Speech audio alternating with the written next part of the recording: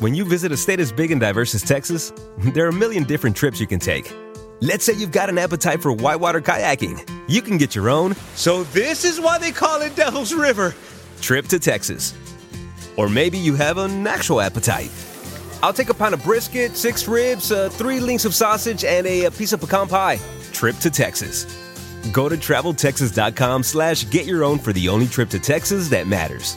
Yours. Travel is great, but planning for travel can be time-consuming and difficult. That's where One Travel comes in. With One Travel, you'll find everything you need to book the perfect trip. Flights, hotels, cars, transportation, it's all right there. With One Travel, you can book online, via app, or even pick up the phone and talk to a travel advisor ready to help you make your selections. Visit onetravel.com/music or call 855-437-2154. Plan it, book it, live it. One Travel. Welcome to Significant Others, a podcast that takes a look at the less familiar side of history. I'm Liza Powell O'Brien, and today we learn about a man who created his wife's massive fame and may also have led to her demise. This time, on Significant Others, meet George Palmer Putnam.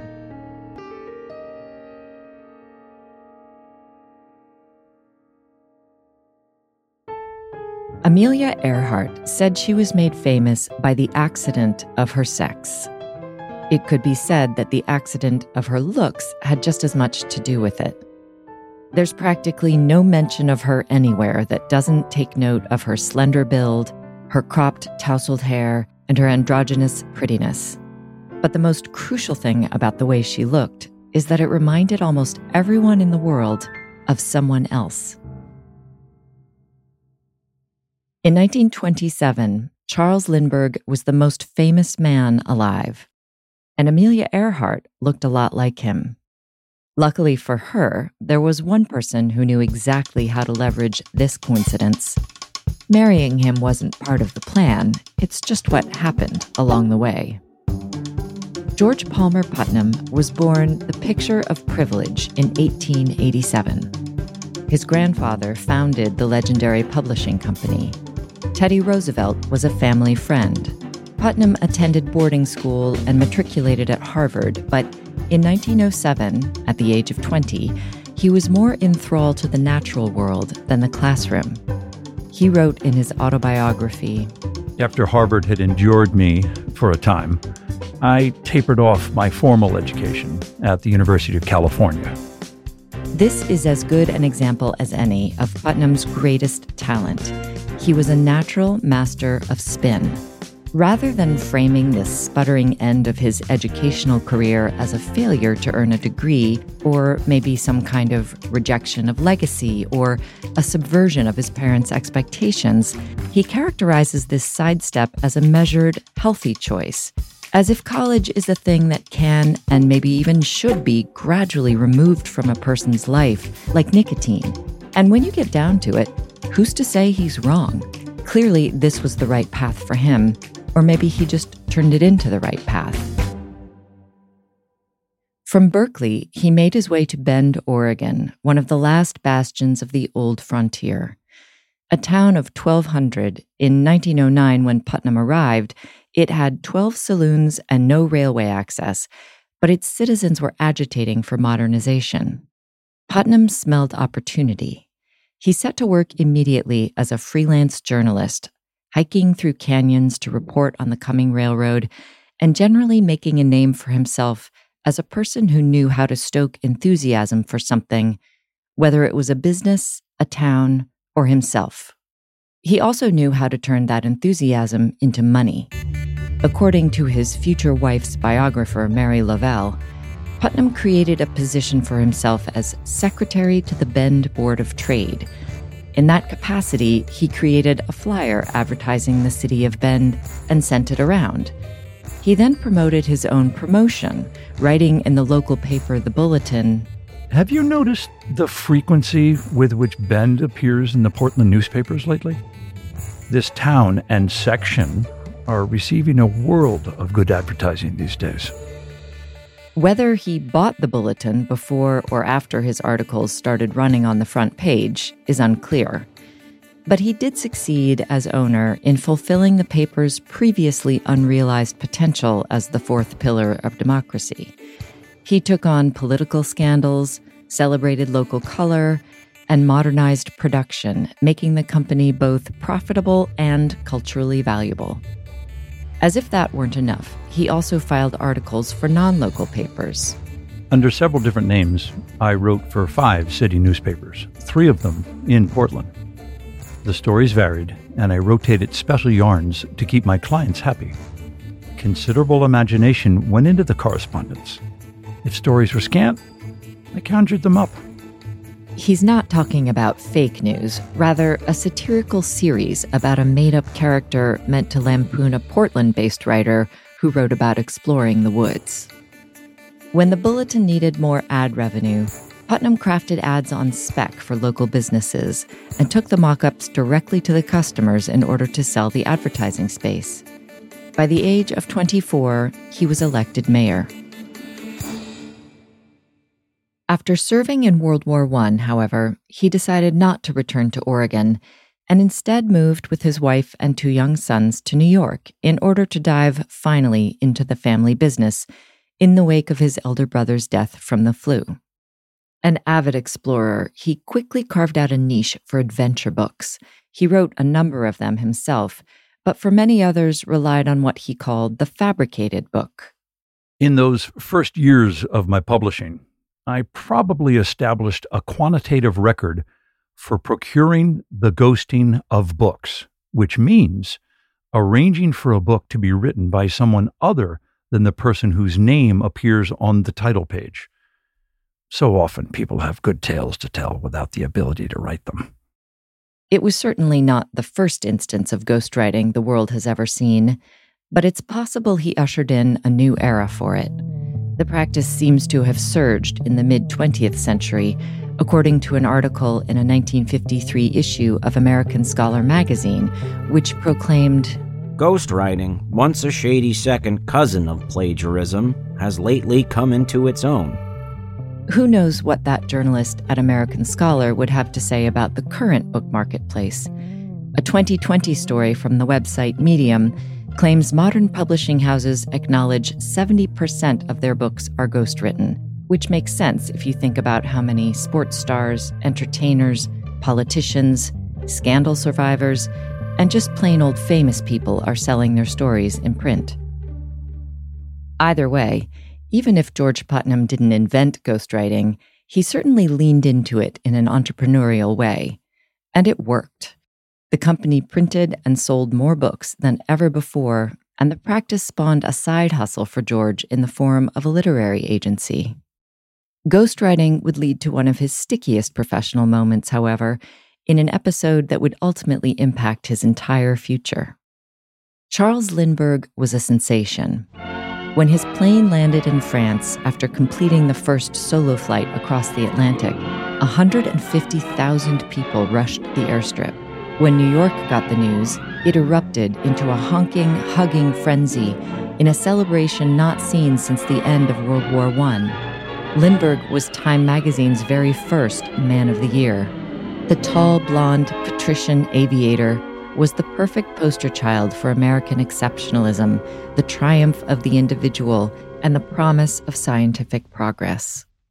Putnam beat out a number of other publishers with the help of a friend at the New York Times for the privilege of spending $100,000 to secure Lindbergh's book contract.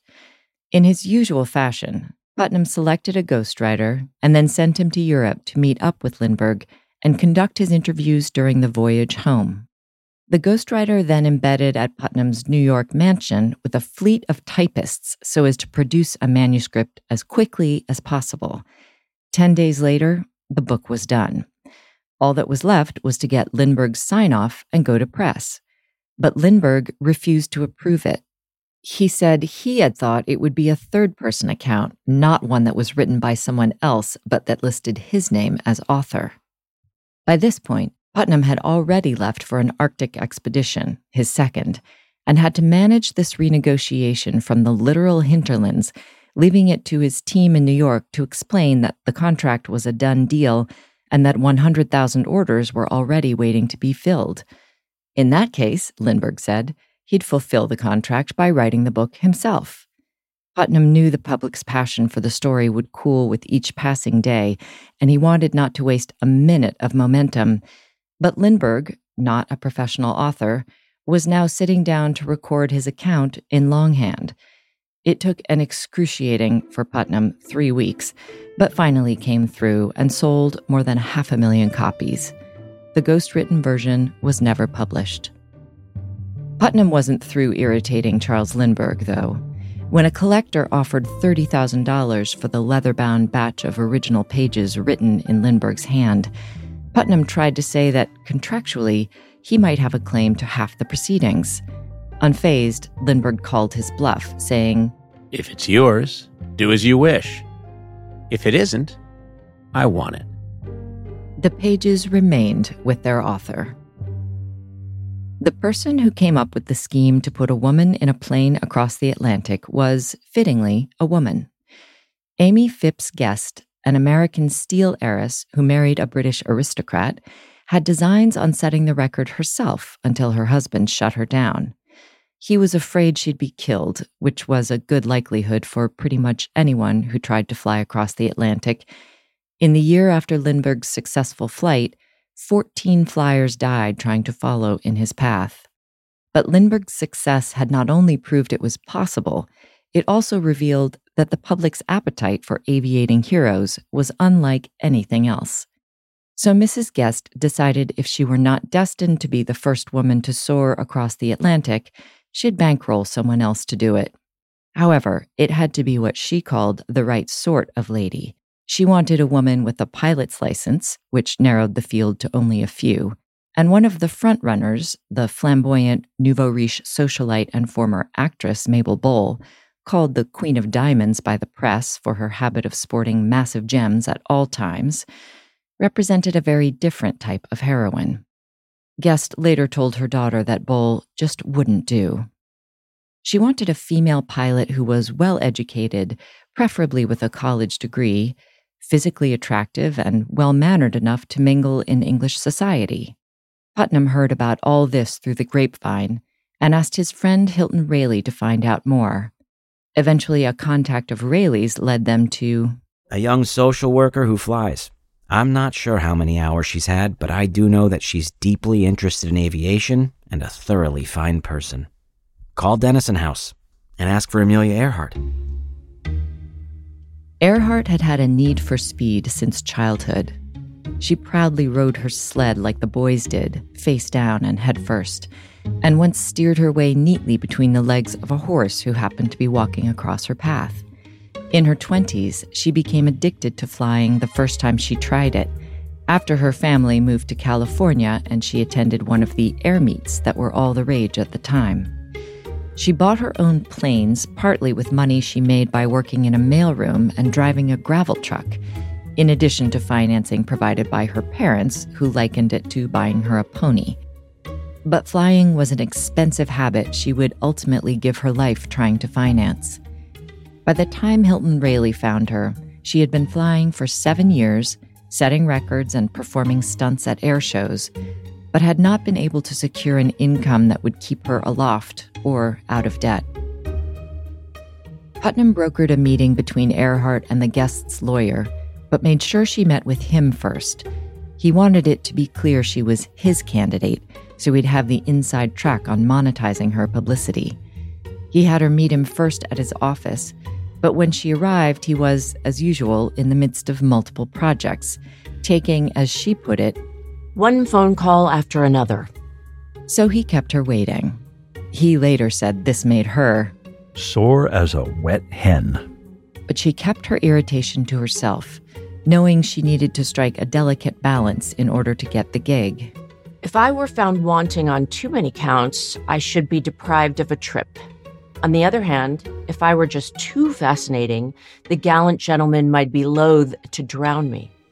No one on this team knew what kind of pilot Earhart was, only that she was a pilot, which actually wouldn't matter because she was not going to be allowed to touch any of the controls during the flight, even though she was named in an ad hoc sort of contract as commander of the plane. The record she was chosen to set was simply cross the Atlantic by plane while simultaneously being a woman. She said, "I was just baggage, like a sack of potatoes." She was offered no money for her historic ride, but she didn't care. Broke as she was, anything that got her in the air was worth the risk, even if that risk was death. Unbeknownst to her, George Putnam knew just how to squeeze every dollar out of the phenomenon she was about to become. The only thing she had to do was survive. No matter what you're a fan of, Texas has the trip for you. There's the trip to Texas and the trip. Or maybe you're the kind of fan who'd prefer a trip to Texas or a trip. Either way, go to traveltexas.com/getyourown for the only trip to Texas that matters. Yours. Travel is great, but planning for travel can be time-consuming and difficult. That's where OneTravel comes in. With OneTravel, you'll find everything you need to book the perfect trip. Flights, hotels, cars, transportation, it's all right there. With OneTravel, you can book online, via app, or even pick up the phone and talk to a travel advisor ready to help you make your selections. Visit onetravel.com/music or call 855-437-2154. Plan it, book it, live it. OneTravel. Have you ever brought your magic to Walt Disney World like, hey, we came to play? Did you tip your tiara to a Creole princess or get goofy officially? When we come through, it's true magic, because we came to play at Walt Disney World Resort.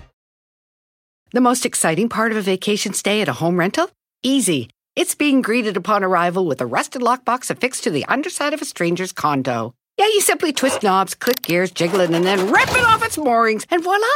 Your prize is a key to a questionable home rental and maybe tetanus. When you just want to get your vacation started by actually getting into your room, it matters where you stay. At Hilton, we deliver your key right to your phone on the Hilton Honors app. Hilton for the stay. Love the flexibility of working in all sorts of places? Well, working on the go seamlessly requires a strong network like T-Mobile. We have America's largest 5G network, so whether you're on a video call at the park or uploading large files at the coffee shop, we have the 5G speed you need. Whatever takes you on the go, T-Mobile's got you covered. Find out more at T-Mobile.com/network today. Coverage not available in some areas. See 5G device coverage and access details at T-Mobile.com.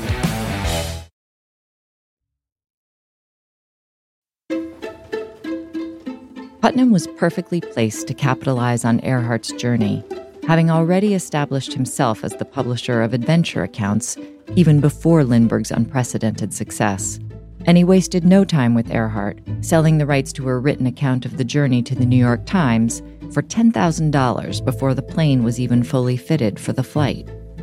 He pre-sold exclusive news coverage to Paramount, whose in-house photographer staged a top-secret photo shoot for the star-to-be, where he leveraged her physical similarities to Charles Lindbergh so thoroughly, she started to appear as Lady Lindy to the few who saw the results.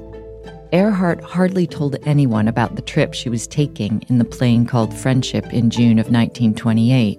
She got 2 weeks leave from work and asked her fiancé Sam to tell her mother about it only after she had lifted off. She made out a will and wrote letters to be mailed to her immediate family in the event she never made it back home. But the secret didn't hold. While the crew was grounded in Newfoundland waiting for the weather to clear, news got out. Earhart had to cable Putnam to quash reports she was doing it for the money. She wanted it made clear she was not getting paid. When Mabel Bowl, the woman deemed unseemly by Mrs. Guest, learned she had been passed over, she went to war in the press, announcing she would race Earhart's crew across the ocean in a plane everyone knew was much faster. As we all know now, Earhart's crew won that race, though hindsight makes their success seem like more of a foregone conclusion than it ever was. After an excruciating 2-week wait in Nova Scotia for weather to clear, They took off with a hungover pilot, a heavy plane, and storms on the horizon. Earhart later told Putnam that their departure felt like the most dangerous moment of her life. The flight was, in the words of Earhart biographer Susan Butler, 20 anxious hours of bad conditions, poor navigation aids, a busted radio, nearly wall-to-wall fog, and barely enough fuel to get where they were going on a route that had killed nearly everyone who had attempted it before them. But once they made it to Buryport, Wales, neither Amelia's life nor the world would ever be the same. When Earhart and her crew landed, everyone wanted to touch her. No one had the least bit of interest in Lou Gordon or Bill Stultz, the two men who had actually piloted the plane. She was quite literally almost crushed by the crowd that formed around her. Exhausted and overwhelmed, she couldn't help noting, I am caught in a situation where very little of me is free. I am being moved instead of moving. It really makes me a little resentful that the mere fact that I am a woman apparently overshadows the tremendous feat of flying Bill Stultz has just accomplished. Thanks to the lucrative newspaper contract Putnam had arranged for her, she wrote a series of front-page articles for immediate release, finishing the first one in the hours after she landed. Recalling their rocky takeoff, she wrote, When we started, there was such a burst of spray that the outside motors started cutting out. I was afraid we had made another false start, but the motors picked up again, and although they stammered once in a while on the flight when coated with snow, I never had a moment of real trepidation about them and never doubted that we should arrive.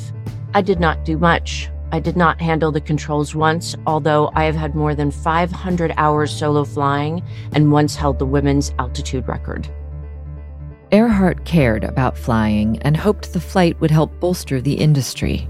Perhaps some people have been thinking this was just another stunt flight, but it was not.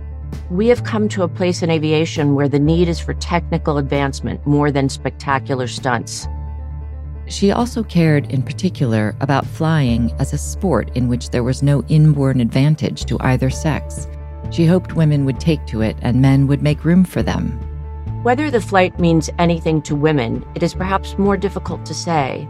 It was a marvelous experience for one woman who was merely so much baggage for two great aviators, but it was awfully uncomfortable. If it helps quicken the interest of women in flying, it will help forward the time when flying will be more comfortable, because women will demand planes not only comfortable but luxurious. And when women demand them, men will probably build them. Her vision was still some way from being realized. As late as 1941, two Army doctors wrote a handbook that included the wisdom, During the menstrual period, women tend to become emotionally upset, and it is believed that several aircraft accidents have been due to this cause. It also should be obvious that a woman who is pregnant should not be allowed to pilot an aircraft. A 1942 handbook for medical examiners proclaimed, All women should be cautioned that it is dangerous for them to fly within a period of 3 days prior to and 3 days after the menstrual period. And in 1943, Air Transport Command ordered its woman pilots grounded for the week they menstruated, but the men were too afraid to ask when that week was, so the order sort of evaporated. Indeed, true parity has yet to be achieved for female pilots. In 2019, Newsweek listed pilots at the top of a gender-based pay gap report, with male pilots earning, on average, 26.6% more than their female colleagues. But at least we have equal opportunity to be, as Earhart herself was in 1928, baggage. Once the Friendship had completed its historic flight, Amelia Earhart became a full-fledged celebrity. After completing grand victory laps in London and New York, she returned home to Boston, where more than 250,000 people came to see her at the airfield when she landed.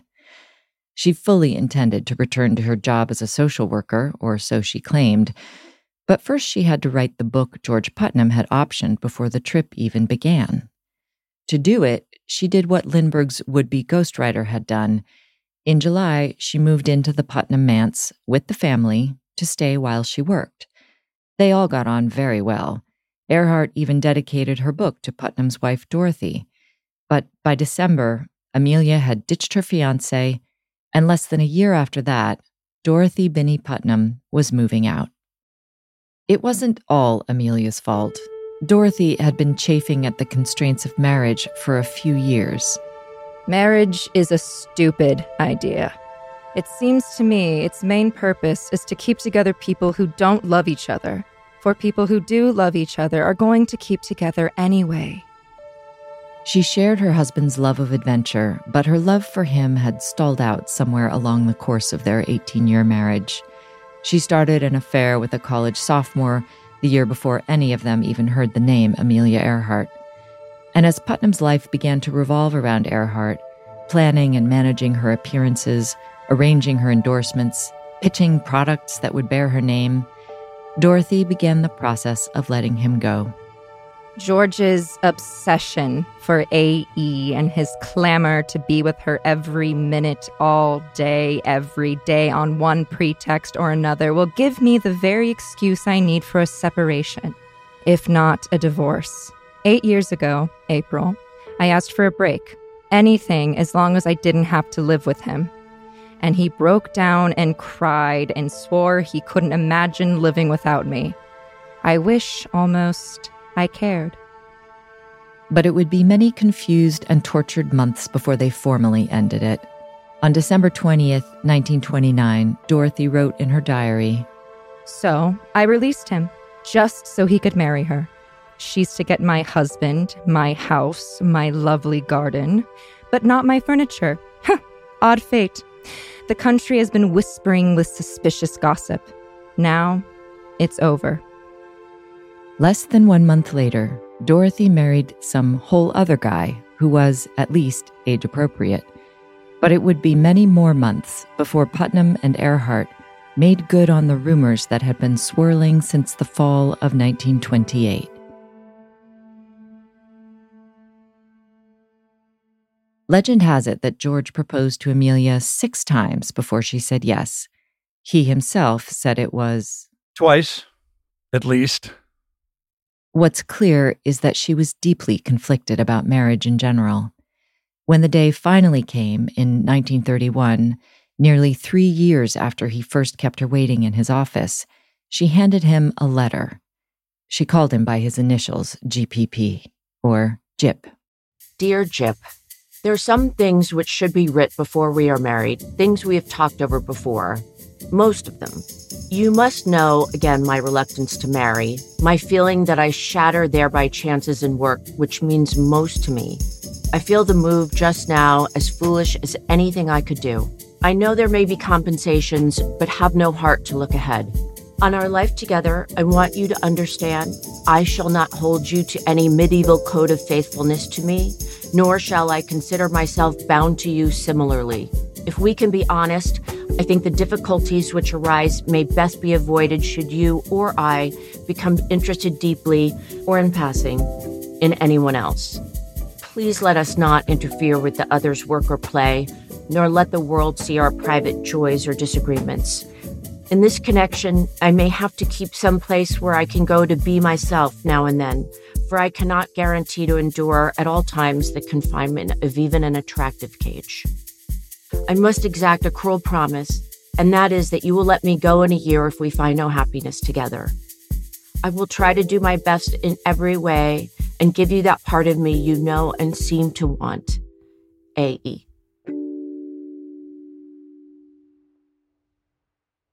Adventurer that he was, George Palmer Putnam did not shy from the challenge. He also didn't miss a moment of capitalizing on his wife's marketability. Speaking engagements, masthead positions, endorsements, there wasn't an angle he wouldn't work on Earhart's behalf, and he was often working 2 or more at once.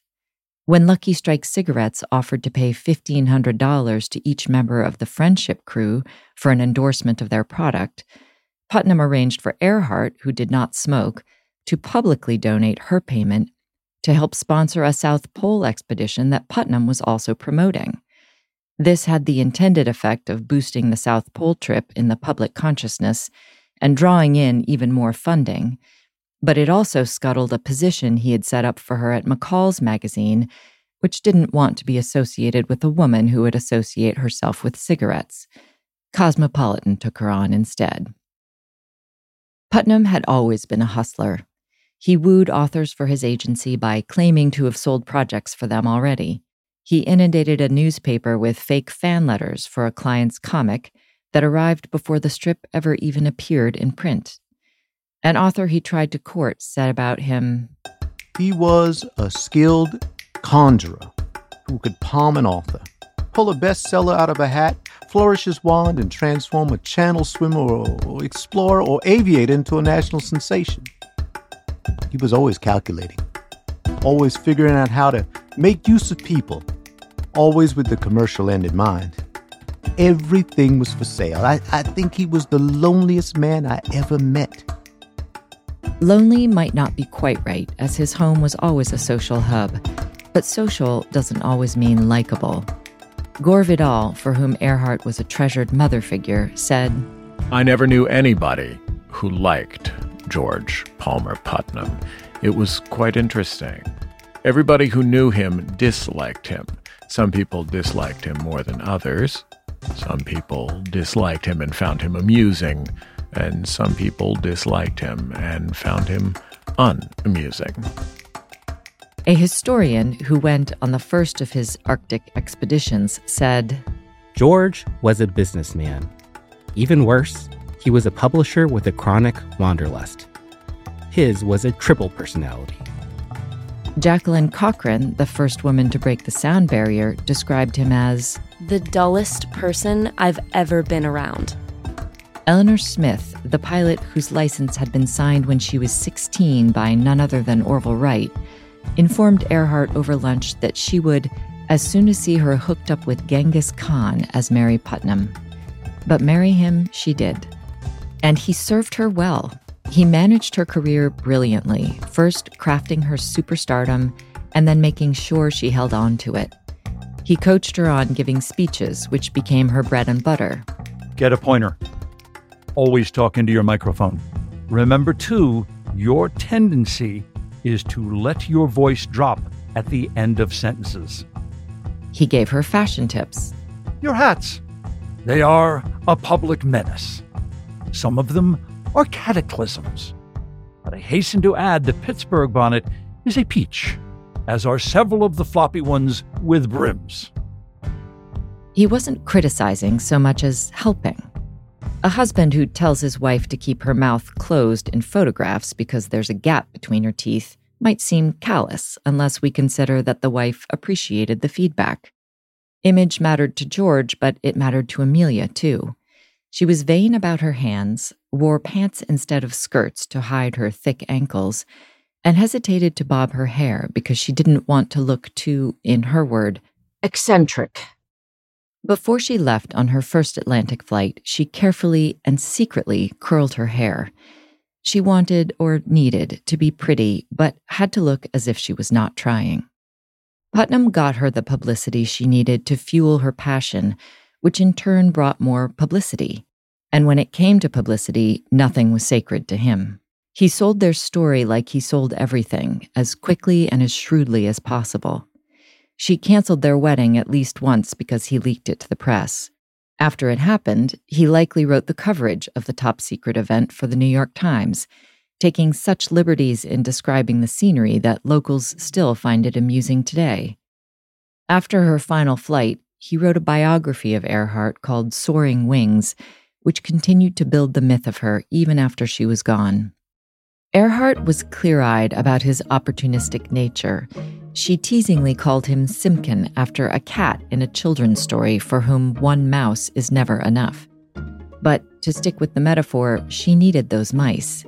It was only thanks to Putnam that she could finally do what she had long hoped for, pay her own debts, send money to her mother, and continue to fly. But by 1931, there was something else that was nagging at her: legitimacy. Even though she continued to set records in the years following her transatlantic ride, she had been made famous for a feat that required no skill beyond sheer willingness to try. Now she was determined to make good on what she had hinted at in her very first article. Maybe someday I'll try it alone. In the run-up to Earhart's solo flight across the Atlantic in 1932, Putnam oversaw the retrofitting of her plane while she learned to fly blind, all while making sure the press didn't catch on. Others were gunning for the same goal, and it wasn't just Earhart's pride that was on the line, it was her status too. Success would cement her fame, but if some other woman beat her across, she might lose her valuable spot in the public's affection. Ever the showman, Putnam picked May 19th for her departure, with the hope that she would land in Paris on May 20th, 5 years to the day after Lindbergh's triumph. This time, they succeeded in keeping things secret until after takeoff, but like the previous time, the flight could easily have been a disaster. Her altimeter broke almost immediately, the weather fouled, she saw flames emanating from the manifold, and a fuel gauge turned out to be faulty. Gasoline ran down the side of her neck for most of the trip. She craftily managed her position mid-air, prompting a fellow pilot to say, when he heard about it later, "Doggone it, I don't know many pilots, that is many men pilots, who would have had sense enough to do that, let alone a gal." By the time she put down in a cow field in Ireland, making it to Paris was clearly out of the question, but that hardly mattered. She was officially the first woman to have flown the Atlantic alone, and the only person to have flown across it twice. Now she was beyond a celebrity. Gore Vidal put it this way: I have walked the streets with many famous people in my time, from Greta Garbo to Paul Newman to Eleanor Roosevelt. No one got the crowd that Amelia got. She was, I must say, it was beyond stardom. It was a strange continuum that she and Lindbergh occupied. They were like gods from outer space. Her husband harnessed this to the hilt with sponsorships, a clothing line, and a newly crafted position for her at Purdue University. He never stopped finding innovative ways to finance her flying, nor did he ever stop image building for her, making sure she was always credited with piloting any plane she flew in, even if she didn't actually take the controls. He ran interference with the press to the point where reporters began to complain that to get a few words from Earhart, they had to listen to hundreds from Putnam. They called him a lens louse because he tried to horn his way into every photo. His management of her was, in a word, ruthless. He intimidated and marginalized her competitors, always with his eye on branding her the best female pilot in the world. This could all seem, well, gross, but for the fact that everything he did was in service of what she wanted. Building her image was his way of empowering her. He put himself completely at her disposal, running the business of her famous persona and trying to caretake her as a husband when she would let him. But she was more interested in breaking records than being his compatriot. She was also, it seems, in love with another man. Eugene Vidal, Gore Vidal's father, was a dashing divorcee who spent nearly as much time with Amelia as her husband did. Earhart leveraged her friendship with Eleanor Roosevelt to lobby for Vidal's appointment as head of the newly formed aeronautics branch of the Department of Commerce, and to ensure he kept it when that appointment was in political jeopardy. This might reveal as much about Eleanor Roosevelt's affection for Amelia than anything else. Gore Vidal believes the First Lady was in love with her, and whether Earhart realized that or not, she did not hesitate to lean on that relationship for high-level favors. On the subject of Jean Vidal, biographers are torn. Some say there's no evidence of anything but a friendship between them. Others say their romance was indubitable. But Gore was certain, even though he was a child at the time, that his father and Amelia Earhart were in love. According to Gore, Jean told him that she wore his underwear when she flew. Exactly which forces were at play when Earhart decided to attempt to fly the circumference of the globe can only be a matter of speculation. Hilton Rayleigh, the man who first brought Earhart's name to George Putnam, said, "She was caught up in the hero racket." Her age likely factored in as well. Almost no one knew her 40th birthday was looming because she had been lying about her age since her college years. She saw herself as almost washed up, telling a friend in 1936, I have the feeling there's just one more good flight left in my system, and I hope this is it. It is my swan song as far as record flying is concerned, my frosting on the cake. Also, she needed the money. Flying with me is a business. Of course I make money. I have to, or I couldn't fly. I've got to be self-supporting, or I couldn't stay in the business. In typical Putnam fashion, the flight was being financed by a number of sources, including some promises that could only be made good after the fact, like written accounts and speeches. Toward the conclusion of the historic attempt, nearly a month after Earhart had left the starting point, George let her know by telegram that there was a deadline of sorts. As concerned as he was for his wife's well-being, he also wanted her home by July 4th, likely so as to harness the patriotic moment. Confidential. Want you to know, very important radio commitment Monday night. Did this pressure her into rushing the final portion of it? Possibly. But contrary to what some have said, it was not his idea for her to go in the first place. The inspiration for the trip was hers alone. You know I sympathize fully with your ambition and will abet it. And 98% I know you'll get away with it. But we both recognize the hazards. And I love you dearly.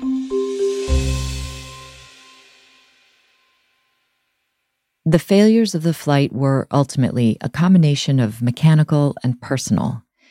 The plane was not equipped with the right kind of radio to communicate with Howland Island, the tiny atoll she had chosen as her refueling stop. It has also been said that her navigator, Fred Noonan, was an alcoholic who may have been struggling with his illness during the journey. Noonan's alcoholism has been disputed, although Earhart did rather cryptically cite what she called personnel unfitness in her last telegram to Putnam, which explained a delay in their progress. Gore Vidal claims that that phrase was the code Earhart, George, and Jean used to refer to Noonan's drinking, but it's unclear. The possibility also exists that Earhart was referring to herself. The trip was physically grueling and likely intimidating even for the bravest of daredevils.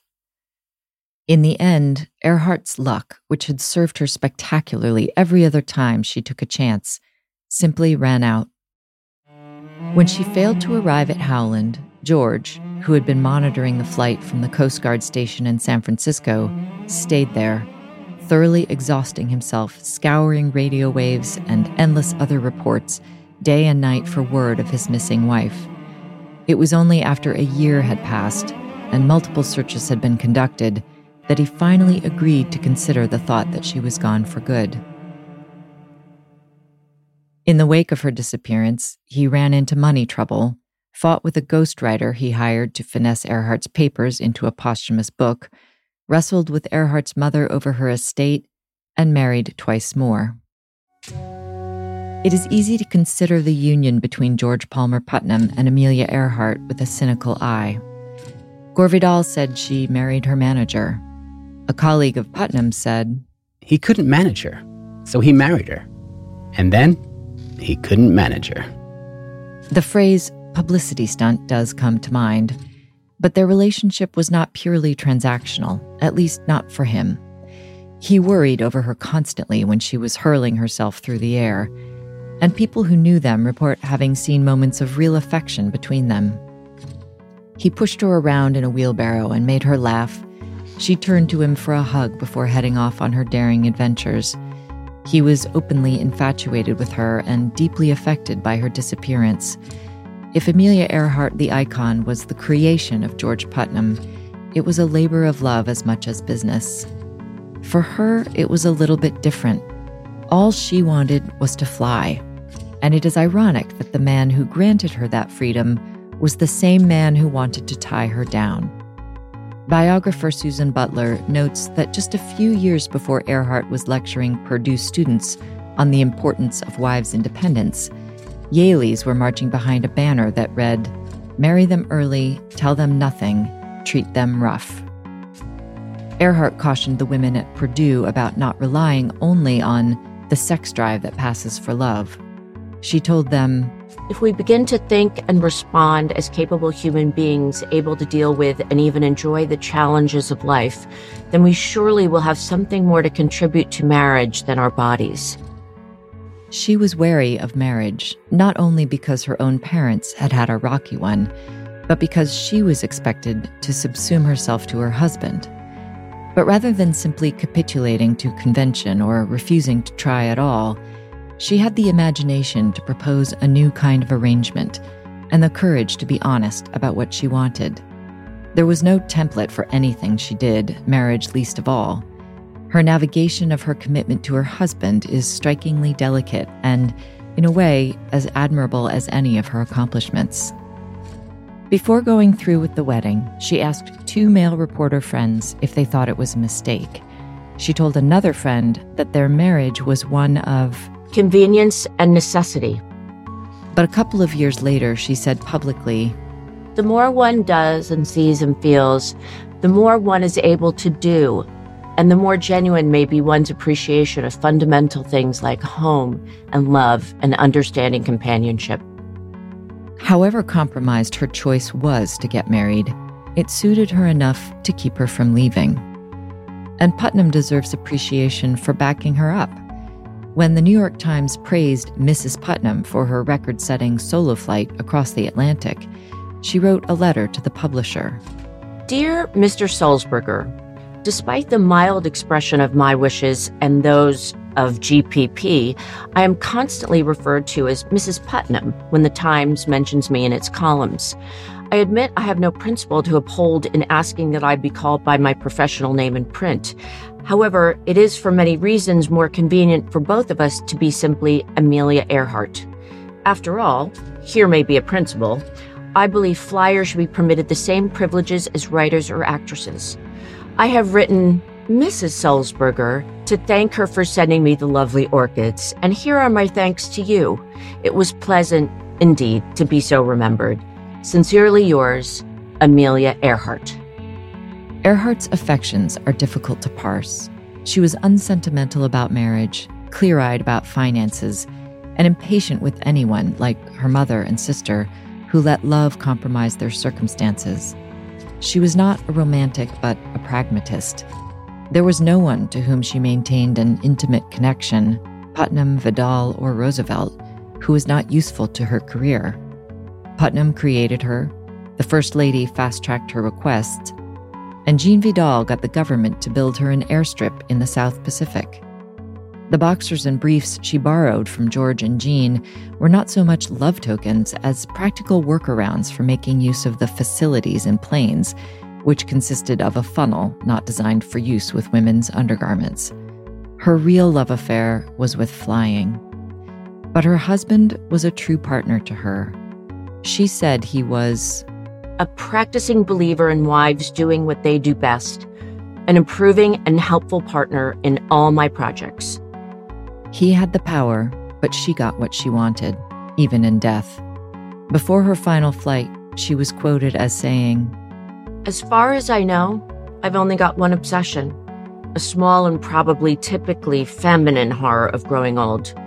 So I won't feel completely cheated if I fail to come back."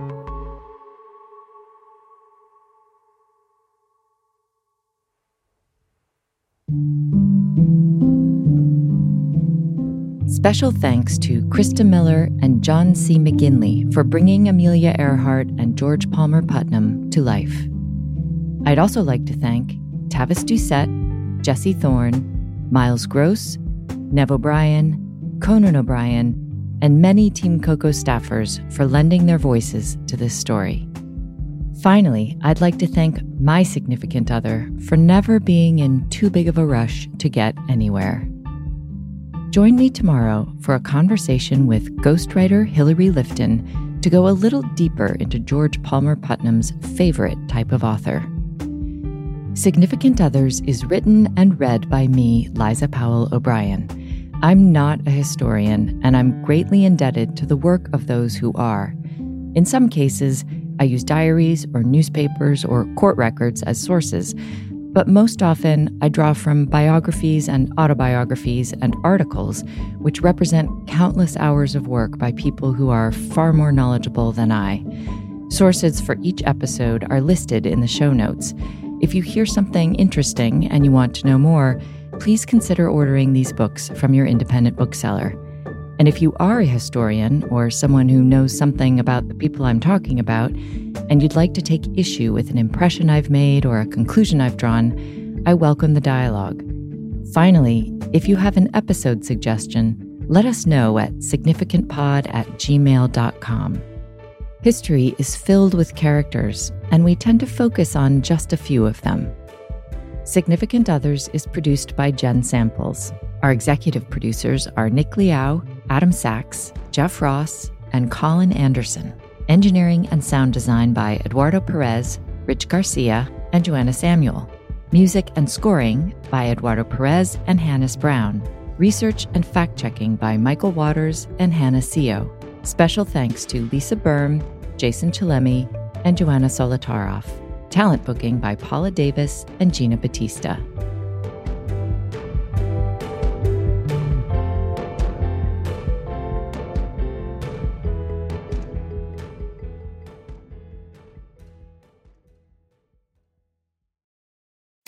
When you visit a state as big and diverse as Texas, there are a million different trips you can take. Let's say you've got an appetite for whitewater kayaking. You can get your own, so this is why they call it Devil's River, trip to Texas. Or maybe you have an actual appetite. I'll take a pound of brisket, 6 ribs, 3 links of sausage, and a piece of pecan pie. Trip to Texas. Go to traveltexas.com/get-your-own for the only trip to Texas that matters. Yours. Travel is great, but planning for travel can be time-consuming and difficult. That's where One Travel comes in. With One Travel, you'll find everything you need to book the perfect trip. Flights, hotels, cars, transportation, it's all right there. With One Travel, you can book online, via app, or even pick up the phone and talk to a travel advisor ready to help you make your selections. Visit onetravel.com/music or call 855-437-2154. Plan it, book it, live it. One Travel.